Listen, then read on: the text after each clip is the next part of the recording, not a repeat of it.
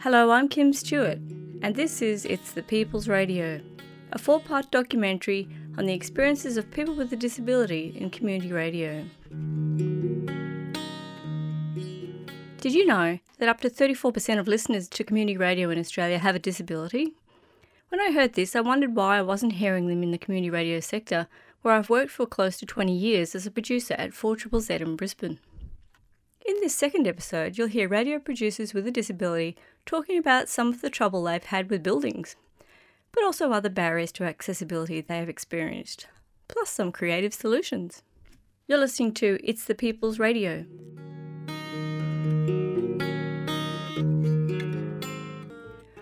While most community radio stations run on a shoestring composed of memberships, donations and grants, it's no surprise that many of the people with a disability that I've interviewed have experienced accessibility issues to buildings, and some stations have successfully mitigated those issues.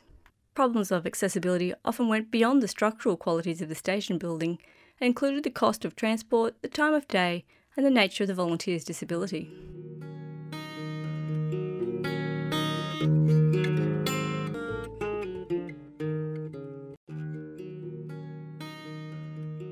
Eastside Radio is not particularly accessible. You can get into, you've got to go up the steps and so on. So it's not as accessible as 2SCR was, but once you're in there, it is actually a very lovely studio and very welcoming. One of the people in one of the groups, he hadn't been there for about 9 months, and he walked straight in and he said, "Hello, Laura," to one of the volunteers who was sitting there working, and she just, like, her jaw dropped. He remembered her name and she was amazed. It was so important to him, the visits that he'd made to the studios. And that was really lovely to see because it made a real impact on her. She saw that he had that amazing ability to, when he was passionate about something, to remember it. Normally I use taxis to get me to and from work. Is that expensive? Say if you're going from here to Nunda, it's $5, and from Nunda back home is $5. So when you come to Radio Group, do you have to pay Bernie Braid, bring you and take you home again? Yeah, I pay $5, Yeah. and in the evening when I go back home... I don't think people who don't have disability realise how hard it is to get anywhere a lot of the time. It is. Because you've got to pay all the time, you've got to pay someone else. Yeah, and it's sort of like, it's bad enough when you try wheel yourself up a hill, and the footpaths are really bad and all that. So. And the other problem, I guess, is when you go, like, you've been to Triple Z once, yeah, and that's a terrible building, isn't it? It is, like... But that one time you came to Triple Z, do you think it was wheelchair friendly? It was really hard because you had to get the, what do you call it, up?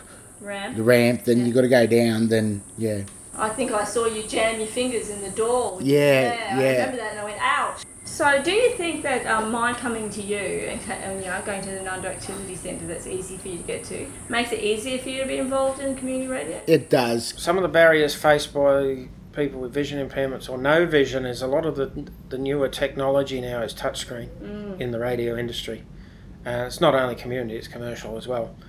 So that can be a big barrier if the the screen readers don't read the touch screens, and once you touch the touch screen, you've activated whatever it was. Yeah.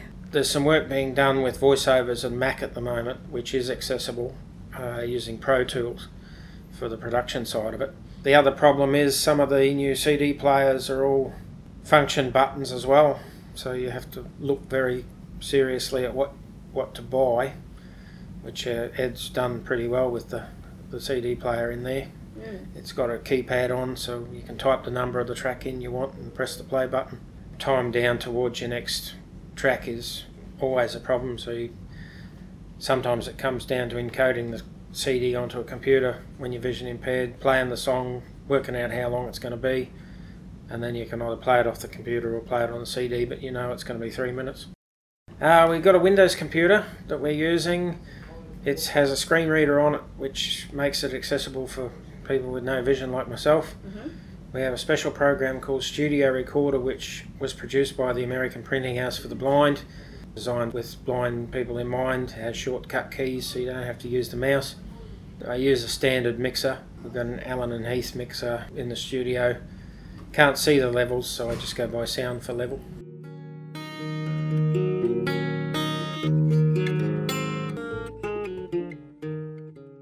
Ours haven't got lots of stairs, but we're part of a council building, and the council have got very narrow thoughts of, they don't really get that, you can't have a community hub and only allocate 5 parks.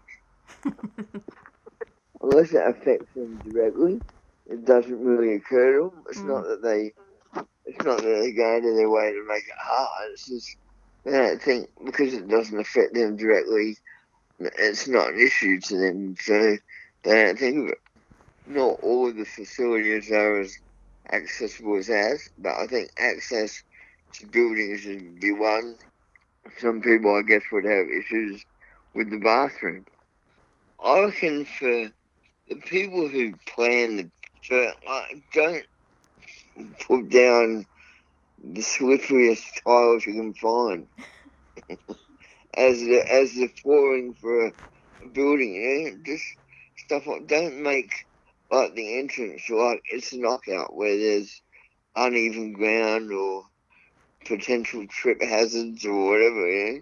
Provide decent parking for people who are have mobility issues. Provide opportunities for people who might have an inclination that they want to get involved but aren't confident. Have things like common try days, open days, where you let them have a go on air, or invite them in to do a guest half hour.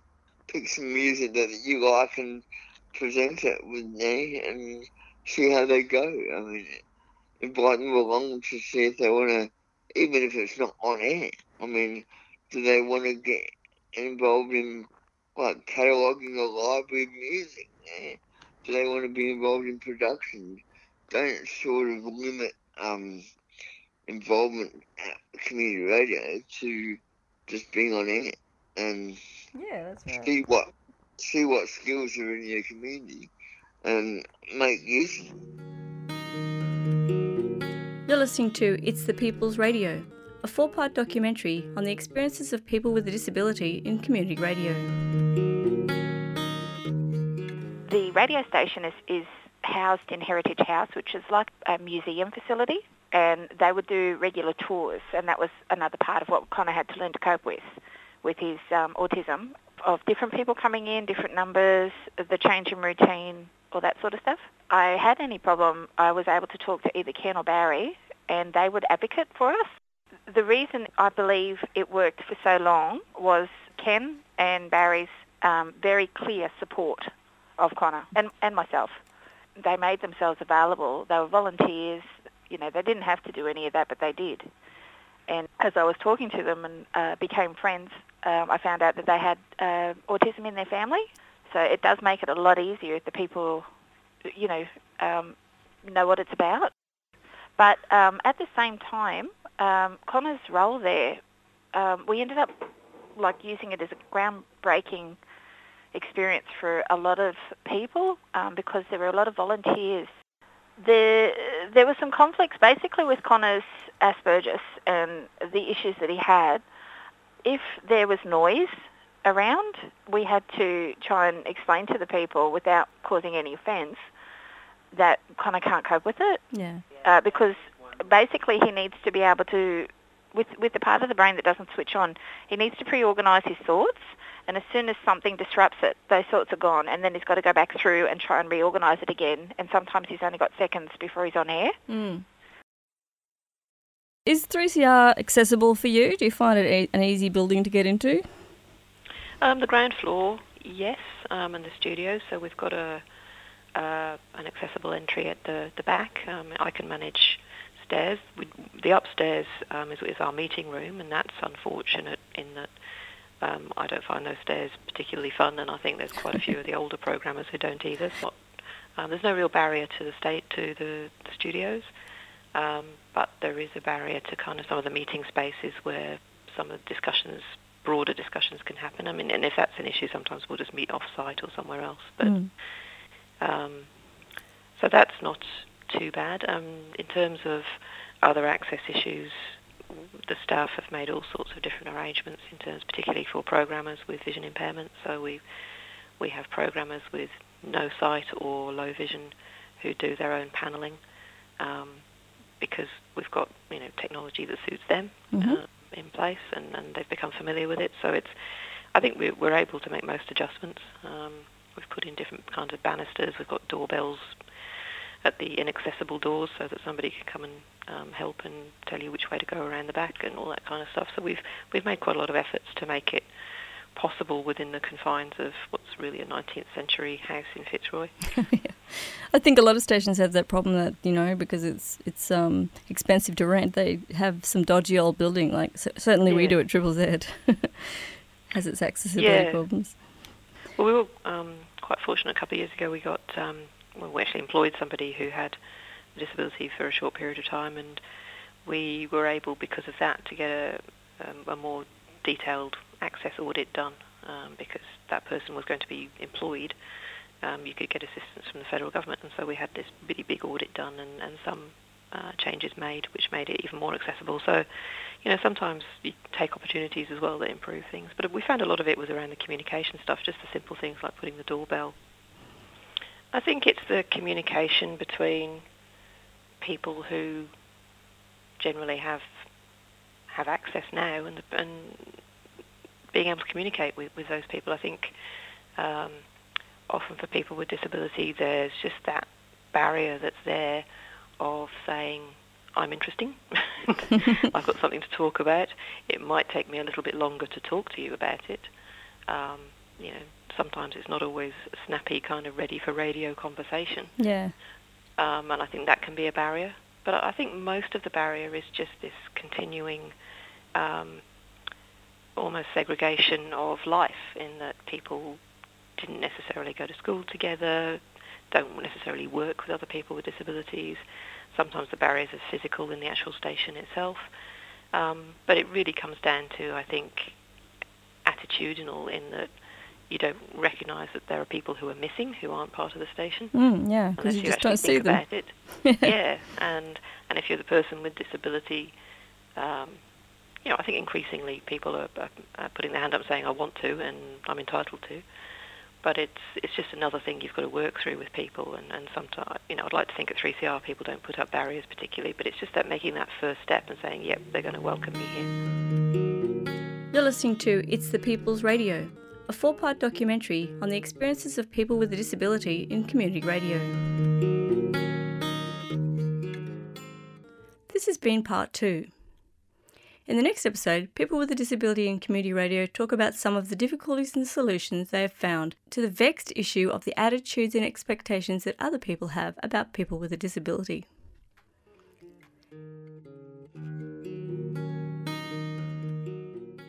Produced by Kim Stewart, that's me, as part of my doctoral research at the Queensland University of Technology in Brisbane, Australia. In this documentary, you've heard the voices of people with a disability and their supporters who have volunteered at community radio stations around Australia. Some of them were Helen Gwilliam from 3CR Melbourne, Scott Whelan and Darren Glyn Rowe from PBA-FM Adelaide, Alicia Wright, formerly of Harvey Bay Community Radio and ABC Brisbane, Paul Price and Steve Richardson from 4RPH Brisbane, Alex Butters from Making Airwaves at Eastside FM in Sydney, Danny Thomas, Melissa Johnson, Paul O'Day and Michael Cherry from the Ability Radio Project at 4ZZZ in Brisbane. Their supporters included Carol Augustino, mother of Jessie, who has a show on Harvey Community Radio in Western Australia, Jodie Reeve, mother of Connor, and support workers Catherine Maitland, Carolyn Savransky and myself, Kim Stewart. This research was supported by the Queensland University of Technology and Community Radio 4ZZZ in Brisbane. Thanks to all the participants who shared their stories. Thanks also to Ula Shihan and Nathan Laurent.